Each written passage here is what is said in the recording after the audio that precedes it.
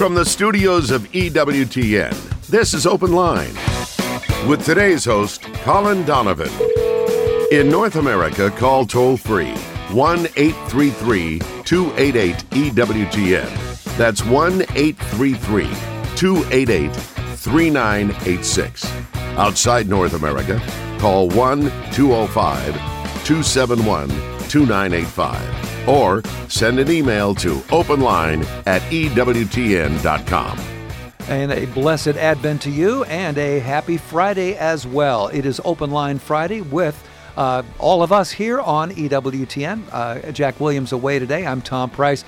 Glad to be joined by America's favorite theologian, Mr. Colin Donovan. How are you, sir? Hey, it's good to be here, Tom, as always. Good to have you with us. And as you know, the phones tend to heat up a little bit more than usual on Friday. So do give us a call if you've got that theological question that you would love to get answered.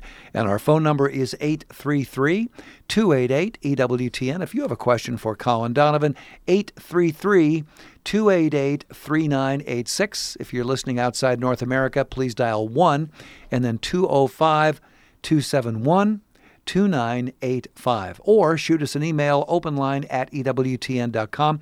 If you would, please, in the subject line, put either Friday or Colin or theology, something to make sure that we can get your question answered on a Friday. A lot of stuff going on. This seems to be a rather short Advent, doesn't it? It is, and we're about to get into the meat of it as an Advent, looking forward to the coming of the Lord. Mm-hmm. What is it? I think on Sunday is the 17th, and the O antiphons. Yes. And every day in the Liturgy of the Hours, in the Mass, in the opening prayer, there will be some prophetic image from the Old Testament brought up to show how Christ was foreshadowed. I think the very first one here, I put the list up because who can remember all of these things, especially when they get to a certain age. O wisdom of our God Most High will be Sunday. Beautiful. O leader of the house of Israel, O root of Jesse's stem, O king of David, O radiant dawn, O king of all nations and keystone of the church, and O Emmanuel on the 23rd. And then, of course, at that point, we're up to Christmas Eve. Yeah. So it's coming quick with that short last week of Advent. And when does a week become a day? Only in the Catholic Church. Yeah. Well, you know, they're basing everything on the Sunday after the Feast of St. Andrew, and that's really what's driving the bus. What's driving the bus, and it's sort of like Lent. You can, whenever Easter's going to be, they back it out, and here we've had it from February last year, and I think we will this year as well. It'll be a February Lent. Well, next year. As you know, my wife, quite the singer, been singing for many years, probably since, grade school or something like that. She is going to be singing tonight locally for one of the Simbanga Bee masses, which is 9 masses that the Filipinos, pursue, leading right up to Christmas Eve. So a novena of masses. Exactly, and she'll be singing in Tagalog, which is apparently not the easiest language to learn, but she does a super job. So she's learned enough to be able to sing it in Tagalog. Yeah. That's pretty amazing. I think it is. If you've got a question for Colin Donovan, we are here for you at 833-288-EWTN. That's 833-288-3986. A quick email for you from Patrick now. My daughter is really invested in learning about metaphysics. I am, I am worried that God doesn't fit into that. Can you explain it to me, what metaphysics is, and how can I talk to her about it? Sure. The trouble is, in the world, the term is equivocal. In the church, it's a very narrow and precise meaning. Sometimes people speak of metaphysics as sort of general philosophical things, sometimes even as occult matters. Really? Dealing with, the signs in the heavens, whether it's the tarot or astrology or whatever it is. Those kinds of things sometimes are called metaphysics, which simply means beyond the physical or beyond the physics. We all know what physics is today. It's the laws of nature that control, the rockets when they fly and us as we walk on the earth, and gravity holds us down. But metaphysics is go beyond that. So the term is rather equivocal. As used by the church, however, in a usage which goes back to the Greek philosophers such as Aristotle, it refers to what comes before the physical. In other words, we know what causes the physical. We know what causes the child, the parents of the child, and the matter that the parents contribute, which then grows and develops. We know that, but what actually causes ultimately the being of the child, or the being of everything that exists, including the universe? That's what metaphysics addresses, the causes of being. And of course, that is a very Catholic subject, because the cause of being has revealed himself to us, both to our fathers in the faith, the people of Israel, through Moses, but also predominantly and preeminently in his Son, Jesus Christ. So this is not a negative thing for Catholics. And in fact, in most preparation for theology requires a study of metaphysics and logic and different philosophical subjects. This is part of the curriculum which the Holy See mandates for seminarians. So there is a legitimate study of this in people like Aristotle and St. Thomas Aquinas and Catholic philosophers writing in our own day. So that kind of a study should be advanced and should be promoted, because what it does in the mind of the church is it serves as a handmaid or a servant which helps the church explain theology, to explain the physics, as it were, the things which we actually do in the church. Now, our things are supernatural things in and of themselves, but we can understand them through the natural things which we know. So when the church came up with an explanation for how the bread and the wine become the body and blood of Christ, it used metaphysics as derived from Aristotle and St. Thomas Aquinas and Peter Lombard and others to explain how there is a total change of substance of the bread and the wine. But yet that which is the appearances, that which we know through the senses, those appearances remain, so that we might have faith and believe that Christ is there despite the appearances only, because they are only appearances. The reality is Christ. So metaphysics is very valuable to the church, to the Catholic, and is engaged in many, if not in some respect, all of the explanations of the faith which constitute theology. The faith itself is what the church teaches. Christ was a teacher, the church is a teacher, or magister, or magisterium. And so that is what is the faith. But theology is the effort to understand the faith, and metaphysics is at its service. Very good. And Patrick, thanks so much for your email. Here's a question now from Brent. I recently spoke to some Protestants who say that one must be baptized only in the name of Jesus, and that saying the names of the Trinity is just listing some titles. How can I respond to this? Well, the best response is that is not a theory that would have been considered by anyone in the Christian world, even after the Reformation. So from the various earliest days of the church, the baptism of individuals was in the name of the Holy Trinity. Now, you find other expressions in sacred scripture, but there's no evidence that those are formulaic. The only formulaic expression of it is that which Christ himself gives at the Ascension when he says, "Go forth and baptize in the name of the Father and of the Son and of the Holy Spirit." So there he is, the full doctrine of the Trinity is being given. And it is the Trinity, it is God, the divine nature, which is going to heal us. Now Christ, the mediator, it was the Lord's mission to be that instrument. And so he has a preeminent role in our salvation, in the liturgy, and so on. But it is God altogether that is doing the work, the Father, through the Son, in the Holy Spirit. So this is why the church has always used that formula. It is why when, sadly over time, as people are looking to distinguish themselves from what the church has always taught, they will tend to pick, and you see this historically, will tend to pick one thing, and that becomes the thing that is most important.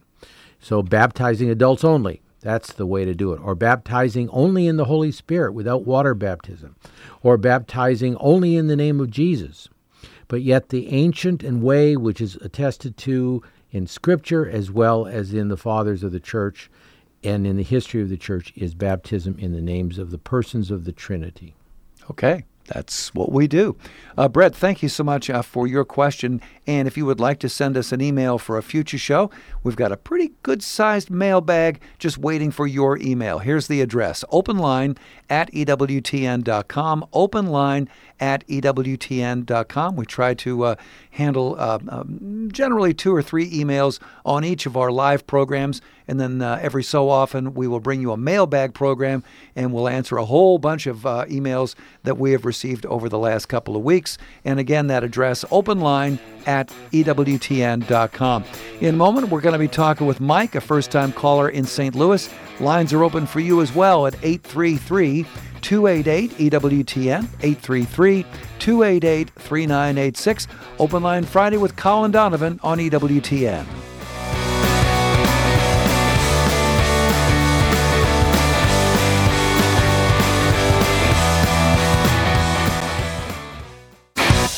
This is Open Line on the EWTN Global Catholic Radio Network. If you have a question, call 1-833-288-EWTN. That's 1-833-288-3986. Outside North America, call 1-205-271-2985. Or send us an email to openline@ewtn.com. Glad you're with us for Open Line Friday with Colin Donovan here on EWTN. That phone number, one more once, as Count Basie used to say, and that is 833-288-EWTN, 833-288-3986. We'll get to Mike in St. Louis in just a second. Let me tell you about something beautiful now available from EWTN's religious catalog. It's the World Peace Rosary with Queen of Peace centerpiece. Gorelli Design Studio, in conjunction with EWTN, has created a gorgeous rosary that speaks of the peace that only comes from our Lord Jesus. The World Peace Rosary with Queen of Peace centerpiece, featuring the 6 inhabited continents of the world displayed around Jesus crucified, the Prince of Peace. And on the back of the crucifix, a verse from Holy Scripture that reads, "Blessed are the peacemakers, for they will be called children of God." That, of course, Matthew 5:9. And in the center of the rosary is Mary, Queen of Peace, watching over the world, inviting and encouraging prayer on the back of the centerpiece of the words, Queen of Peace. Now, the beads are smooth, round, clear glass with miraculous metals, for they are Fathers, in antique bronze like the crucifix and centerpiece. Now, this rosary, as I say, it is stunning, 21 inches when laid flat. It comes in a white gift box, and it's available right now at EWTNRC.com. If you're thinking about this as a Christmas gift, you better get after it, EWTNRC.com. If you're ready now, let's go to the phones at 833-288-EWTN, beginning now with Mike, a first-time caller in St. Louis, listening on his Alexa device. Blessed Advent to you, Mike. What's on your mind today, sir? Well, my question is, since I assume that God created the angels and they were in heaven, so if the angels had the beatific vision, how is it that some of them could possibly sin? Okay. The presumption is, no, they did not have the beatific vision, that they had a probation just as man did. We know, of course, the story of Adam and Eve. That's quite clear to us, that they were created in justice, and they fell from that justice through accepting the lie of the devil, Adam from Eve and Eve from the devil. So the view of the church, and you will find this in those who have written about these the matters, Aquinas and even earlier authors, is that the angels were created as they are, with their tremendous intellects and strength of will, pure in all respects as Adam and Eve were in their creation as human beings, and that they were offered, they had a chance to decide for or against God. Now, Aquinas explains that because of the clarity of intellect and will of the angels and their lack of materiality, our materiality, our emotions, that this gives us changeability. We can reverse our decisions, and we can go back and recover our grace, our justice, and so on. But the angels, once they had decided, they could only persevere in that decision. So somehow in their first enlightenment, and this is supposition or speculation on the part of the fathers and later theologians, the angels were told the plan of God by which they would be saved, and therefore how they would manifest their fidelity to the will of God. This seems to have included the creature man, that God would unite himself to this creature, mixed creature, spirit and matter. Mm-hmm. And this offended the devil, and he said no. And a third of the angels fell. The third is taken from the book of Revelation, where John saw the tail of the dragon swipe a third of the stars from the sky.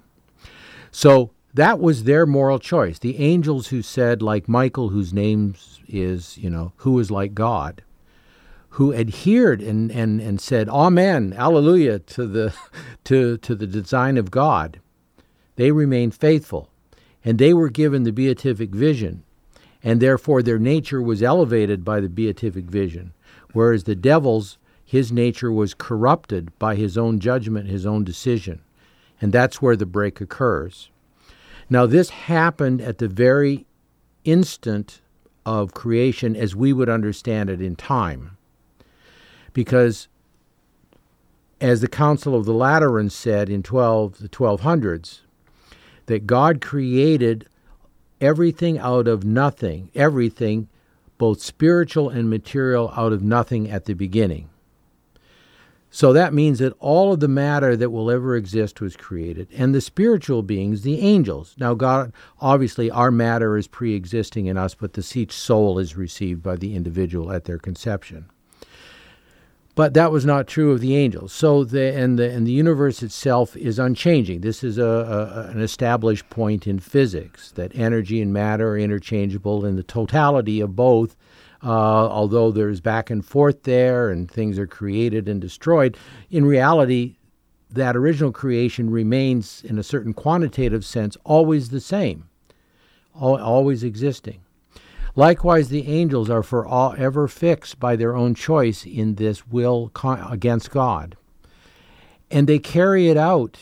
They carry it out with the full force of an intellect and will which is greater than any other human being who has ever existed, because their spirits were already greater than the human spirit. And so this is the result of the material evils in the world, because what did they do? God had given them, not only in that vision, probably, he gave them their names, he gave them their missions. Yeah. And their missions were to bring that his will into creation. And therefore, if you were created in a certain sense for a function, let's say you were created in order to be, the greatest scientist ever, but now you are totally corrupted, but you still have the wisdom and the strength of will of the greatest scientist ever, mm-hmm. which you were created to be, or the greatest this or the greatest that. But now you're using it against the work of God, which means against the creation, against the creatures of God, human creatures and other creatures. This is truly where chaos entered into the world, into the universe. Makes me think of Lex Luthor. A little bit like that. Yeah. And, the church doesn't try to mix the various realities and disciplines like the science and so on. But it's quite interesting. When you look at what the cosmologists have said about their studies of the universe, looking back in time through Hubble and Webb and other devices that they have used to look at creation, the reason the universe is not uniform, in other words, homogeneous throughout, in other words, nothing would be here, it'd just be this homogeneous energy matter mix, is because something caused a little chaos there at the beginning. Yeah. And so you get the clumpiness of the universe, which makes us possible here on Earth. All right. So it's quite evident that evil was introduced, but Christ came to undo that evil, and he will undo it in us, at least some of us who say yes, but he will not undo it necessarily in all, because some will say no to the last moment of their life. Yeah. Mike, is that helpful for you, sir? Well, that makes sense if the angels didn't have the beatific vision. Yeah. Appreciate your call. That opens up a line for you right now at 833-288-EWTN. That's 833-288-3986. Open line Friday with Colin Donovan here on EWTN. Going now to Michael in Tulsa, listening on the great Oklahoma Catholic Broadcasting. Hey, Michael, blessed Advent. What's on your mind today, sir? Well, I was wondering, prior to Aristotle, was there a differentiation of soul? I know that the humans have what's known as the rational soul, but through our studies and stuff, there's a lot of animals that have some form of intellect, and I was wondering if that could be rethought that they may have a rational soul as well. Well, you're really in different categories. I was just saying the church tries not to mix these things, although if you make sense of them, you do get an understanding of an integral truth, I like to call it. You see how the medievals tried to always piece these people together because confident that what God did in creating and all of his efforts throughout history, all of his activity throughout history, doesn't contradict what he's also revealed through Israel and through Christ. In the case of the soul, of course, in the book of Genesis, we are told that God made Adam a living soul. In other words, clearly there's a distinguishing between the natures that God made up until that point and that last nature which he made and created a living soul. So man is the one who has a soul, and that concept would have been already known to the Jews because of the sacred scripture.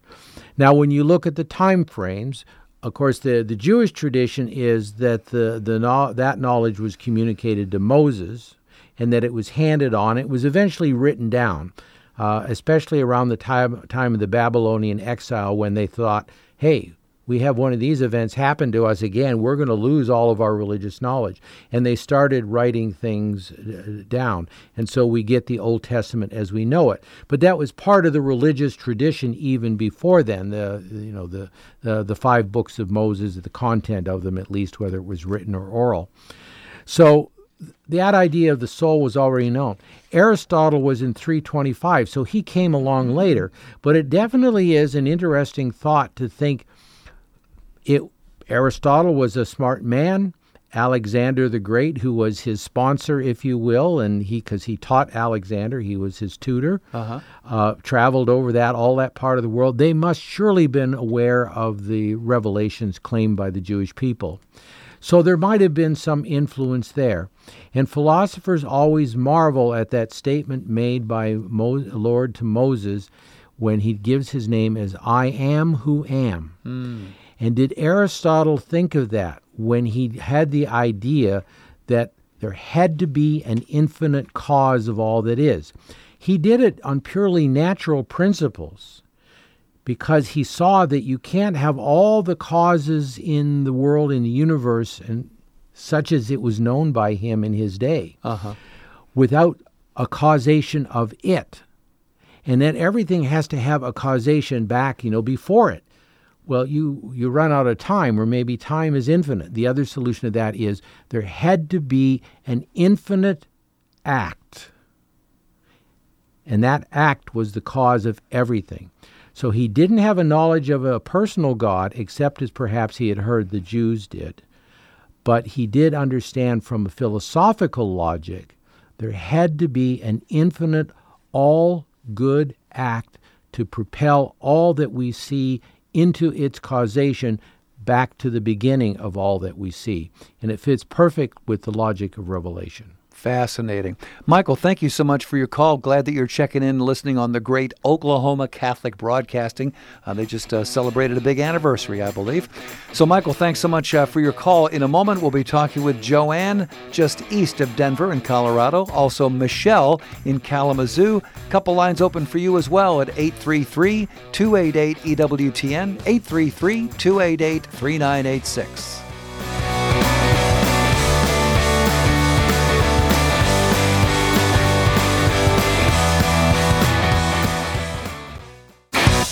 This is Open Line on the EWTN Global Catholic Radio Network.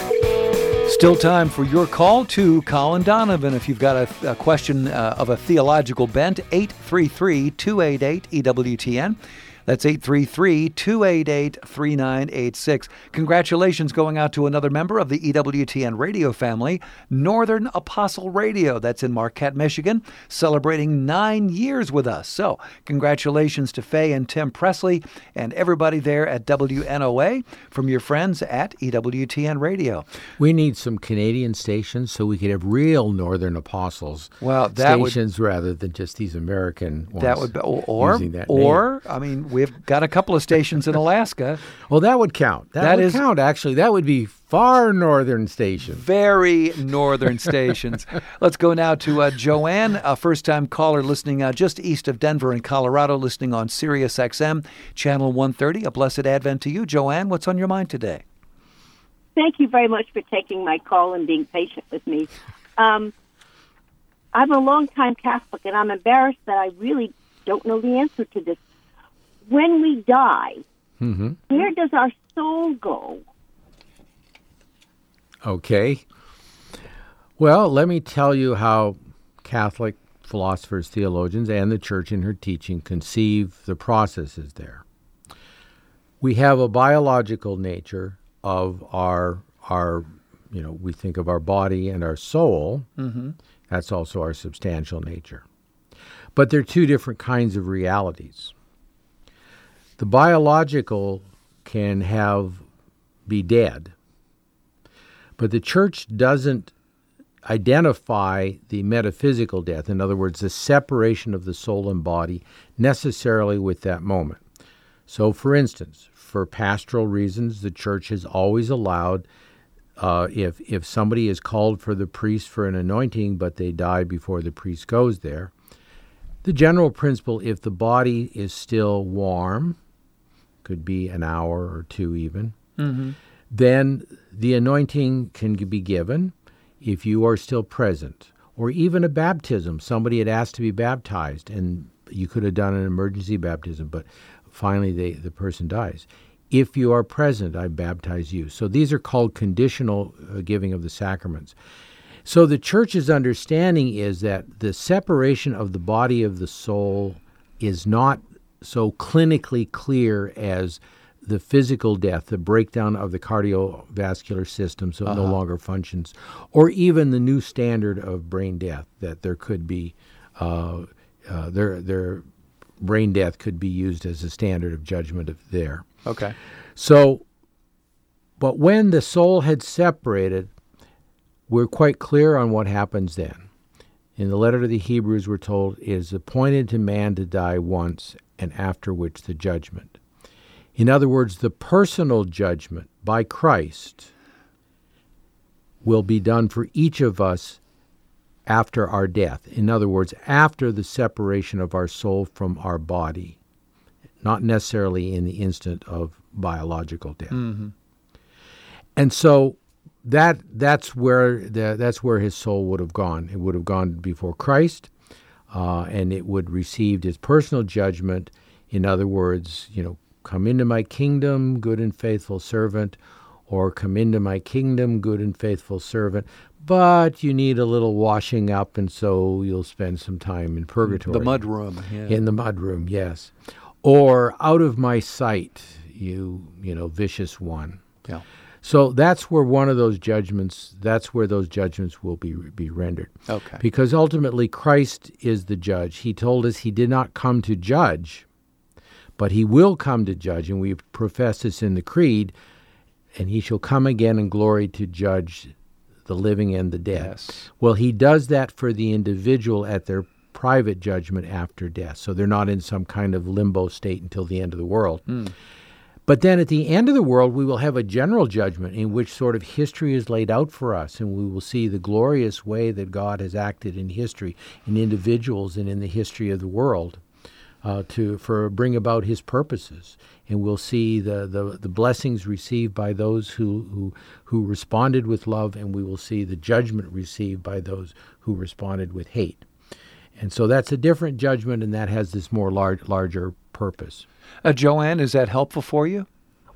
Well, yes and no. Let me ask my question a little bit clearer. I'm sorry. And again, as long as I've been a Catholic, you'd think I would know this. at the moment of death, and I do understand, the body death and the soul. So it's the soul that would go to purgatory, or the soul that would go to heaven. Or the soul that would go to the other place. Yes, exactly. Well, yeah. I'm assuming that my husband did a little side trip. Well, I think we all need to assume that. And his mother said, if you're only shooting for purgatory, be careful. Shoot for heaven, and that way when you miss, you at least land in purgatory. Okay. Yes, indeed. But no, I think that's we know the people we love generally, and our guesses are good. They may not be landing before the dicastery for saints or anything like that, but far more will be in heaven than ever passed through the church's formal bodies of canonization, and you're quite worthily and otherwise able to think that of somebody you know to have been a person who sought God and loved God. Joanne, God bless you. God bless your husband as well. Thanks so much for your call to Open Line Friday with Colin Donovan here on EWTN. Last call for your call at 833-288-EWTN. If you call right now, we can hopefully get you on today's program. 833-288-3986. Michelle's listening in Kalamazoo on the Great Holy Family Radio.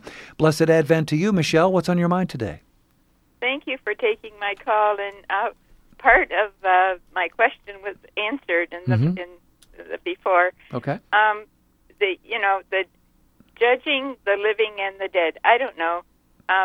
One question is: do Protestants believe that they will be judged as a rule in general, and then at the evening of life we will be judged on love? I hear this quoted very many times. And that's true. Yeah. Since we don't know that when we will die, the fact of judgment kind of scares me. And does that every day, couldn't we make the intention to love as best we can? And how can this be fleshed out in our daily life? Oh, sure. Well, those are great questions. Let me take the first part of that about the Protestants, and then what does it mean to be judged on love? Yes, I think remember the Protestant reformers, they broke away from the Catholic Church for perceived errors of theology as they perceived it in reading the Bible, or perceived abuses in some area, as Luther did in decrying the approach to doing indulgences of his day. At least the things that were said about it, if not the fact of it. So those are the reasons. But I think as a general matter, the Protestant churches, the main churches, certainly understand that Christ will come to judge the living and the dead. And they also believe, based on the Scripture itself quite clearly, the importance of love of neighbor and what will happen to you if you don't. Now, in the modern era, however, and I think, and this is not just true of Protestants, but also Catholics, in the modern era, people tend to see, well, God is such a loving, grandfatherly Father that he can't possibly send anybody to hell. So, I'm going to try my best, but I don't have to work too seriously at it. So, really, that's, in the end, there is effectively no judgment. That's sort of a modern preconception of things. I don't think there's anything classically Protestant about that at all. Now, there are some strains of the Protestant theology which would suggest that, well, once you have accepted Jesus as your personal Savior, it's a one-and-done thing. You can't go back on that. You're good to go. You're good to go. I'm not sure why St. Paul was so concerned about his salvation, that he was prepared to be condemned, and for the sake of those he was trying to help. But obviously at some point in time, somebody decided that, well, let's just take this glorious assurance and run with it. And this will say, basically, canonize us while we're here on earth. We can't do anything so bad that God would say, well, I've changed my mind about you. And, of course, God doesn't change his mind about it. It's we who change our mind and start sinning against him unrepentantly. That's who's changing their mind in those situations. So there has to be consequences in that. Now, the final element of that is, okay, we'll be judged. What will we be judged? Well, are we judged by rule keeping?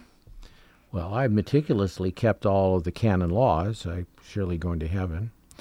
or I've meticulously done all of this. I've paid my tithe, I've done whatever it is. We are told by Christ precisely how we will be judged, and it is indeed on love. And that's in Matthew chapter 25, beginning at verse 31, where he has the story of the judgment of the nations. How when the Son of Man comes in his glory and all his angels with him, he will sit on his glorious throne, and before him he will be gathered all the nations, and he will separate them one from another as a shepherd separates the sheep.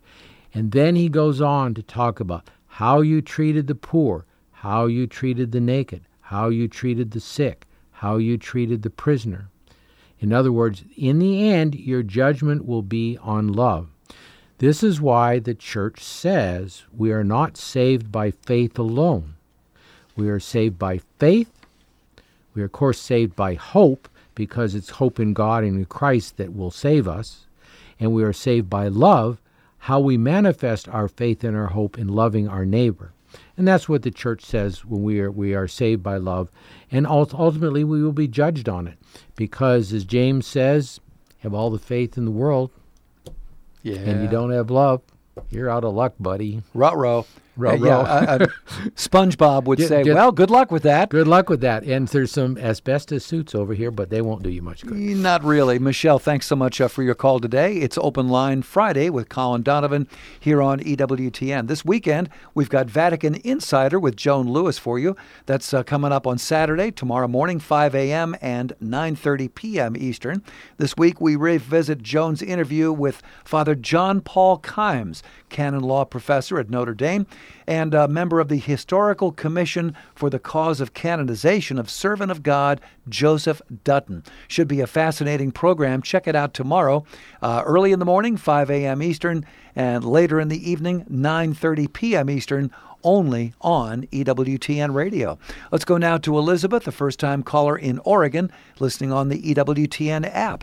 Blessed Advent to you, Elizabeth. What's on your mind today? Thank you, and to you as well. I wanted a follow-up question to a couple questions back. Sure. Where in Scripture can I find support for the personal and general judgment teaching? The personal judgment, I would put it here, at least initially in the Sermon on the Mount. And I use this a good deal it fits a lot of things. That everything that Jesus said was a treasure, a pearl of great price, not to be treated materially and carnally alone. When he said, settle with your enemy before you get to the judge, lest the judge throw you in prison, and you won't get out until you've paid your last penny.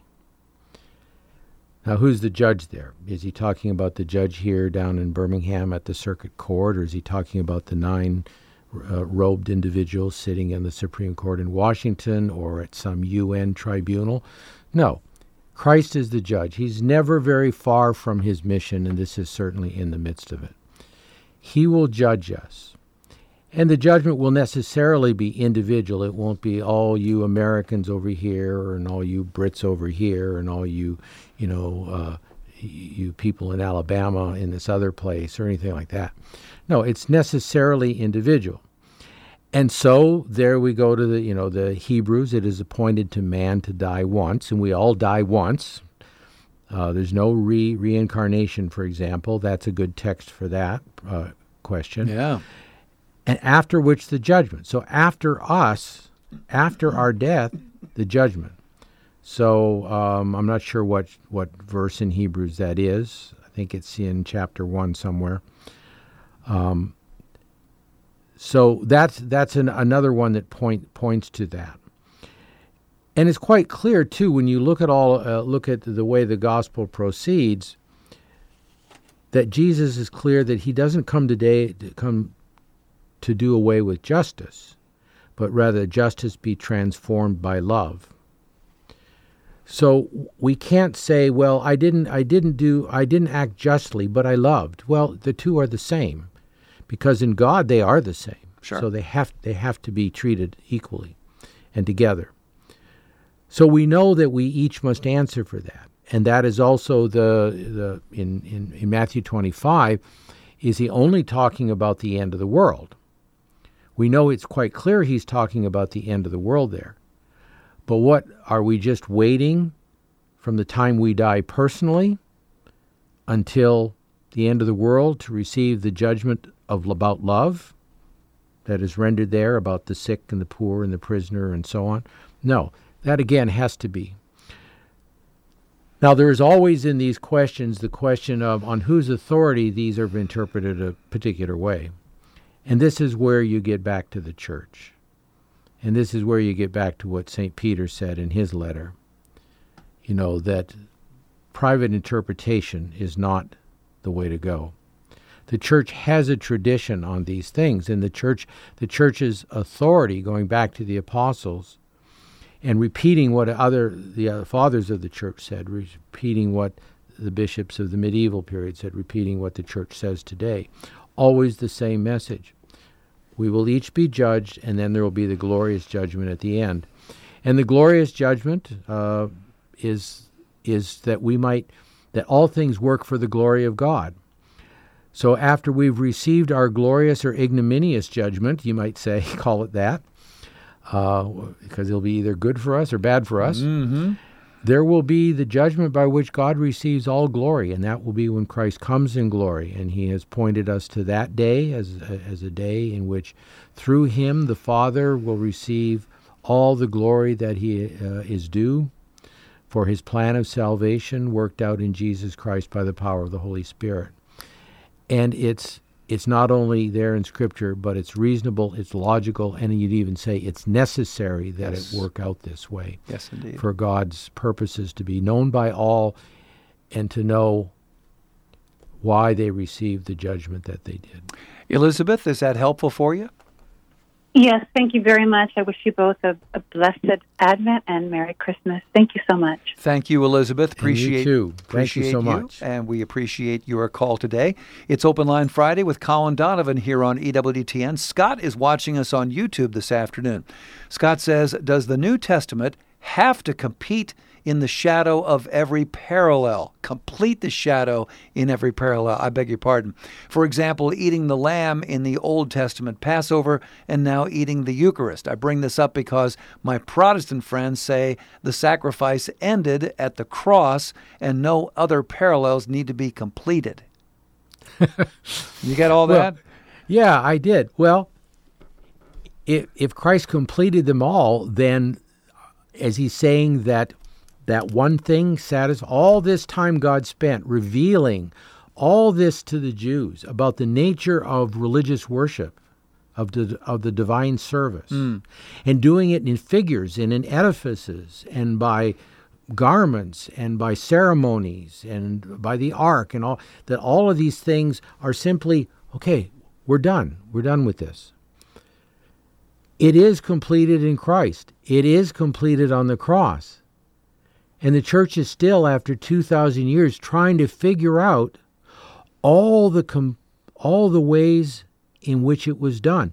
And as we were just talking about we may not absolutely see it with clarity until the end, when God basically wraps it all up in a big bow and says, "Here, my work is done.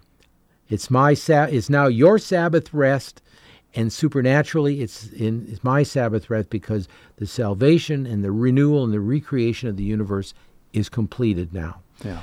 So this is the difficulty that we go into when we start trying to make generalizations. It's not the generalizations that count. It's getting into the specifics in how was the sacrifices of Thanksgiving completed. Yeah. We have a new sacrifice of thanksgiving. It's called the Eucharist, which means thanksgiving. How are the remembrances of the old law? The Passover was a remembrance in which they thought to be alive. They set a place for Elijah, looking to the future, and they used words which suggested that the Passover was taking place on the Jews in that room in that day. Their idea of remembrance was very concrete as a living remembrance. It's even more so in the church because through the power of God, the Eucharist is a living remembrance memorial of Calvary. So it's not that Calvary was won and finished, but that Calvary continues, not by new sacrifices, but by the one sacrifice presented to every human being who comes forward and says to Christ, "Feed me, Lord, feed me," whether they lived in the day of our Lord, in his day, or whether they live in our day, or they live 100 years from now or 1,000 years from now. The Eucharist will be there to feed them as surely as the apostles were fed at the Last Supper. So that's why, yes, it was done. It is finished, historically, but it's no longer, it's still real, and it'll be continued to be presented for the benefit of those who come to Christ until the end of the world. Okay.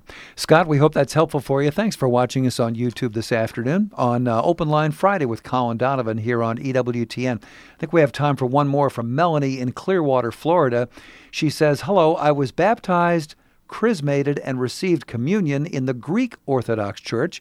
I attended the Divine Liturgy every Sunday. I now feel a calling to convert to the Catholic faith.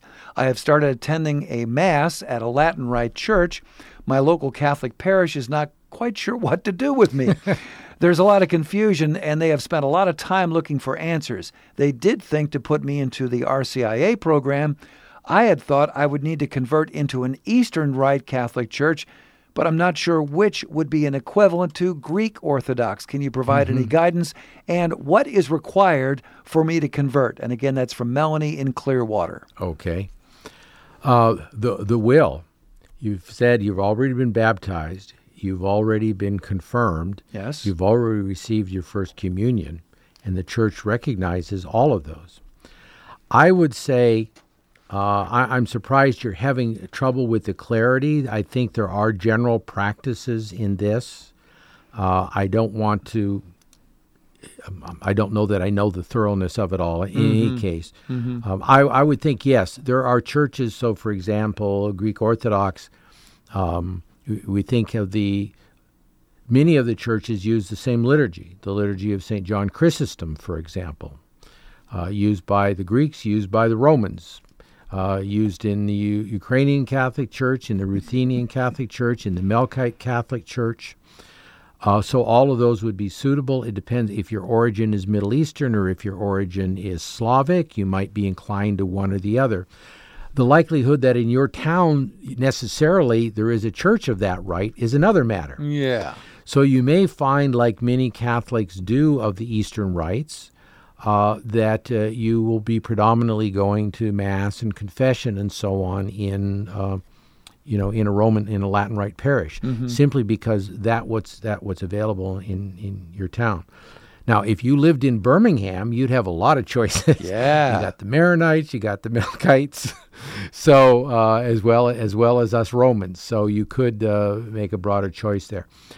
I would say, depending on.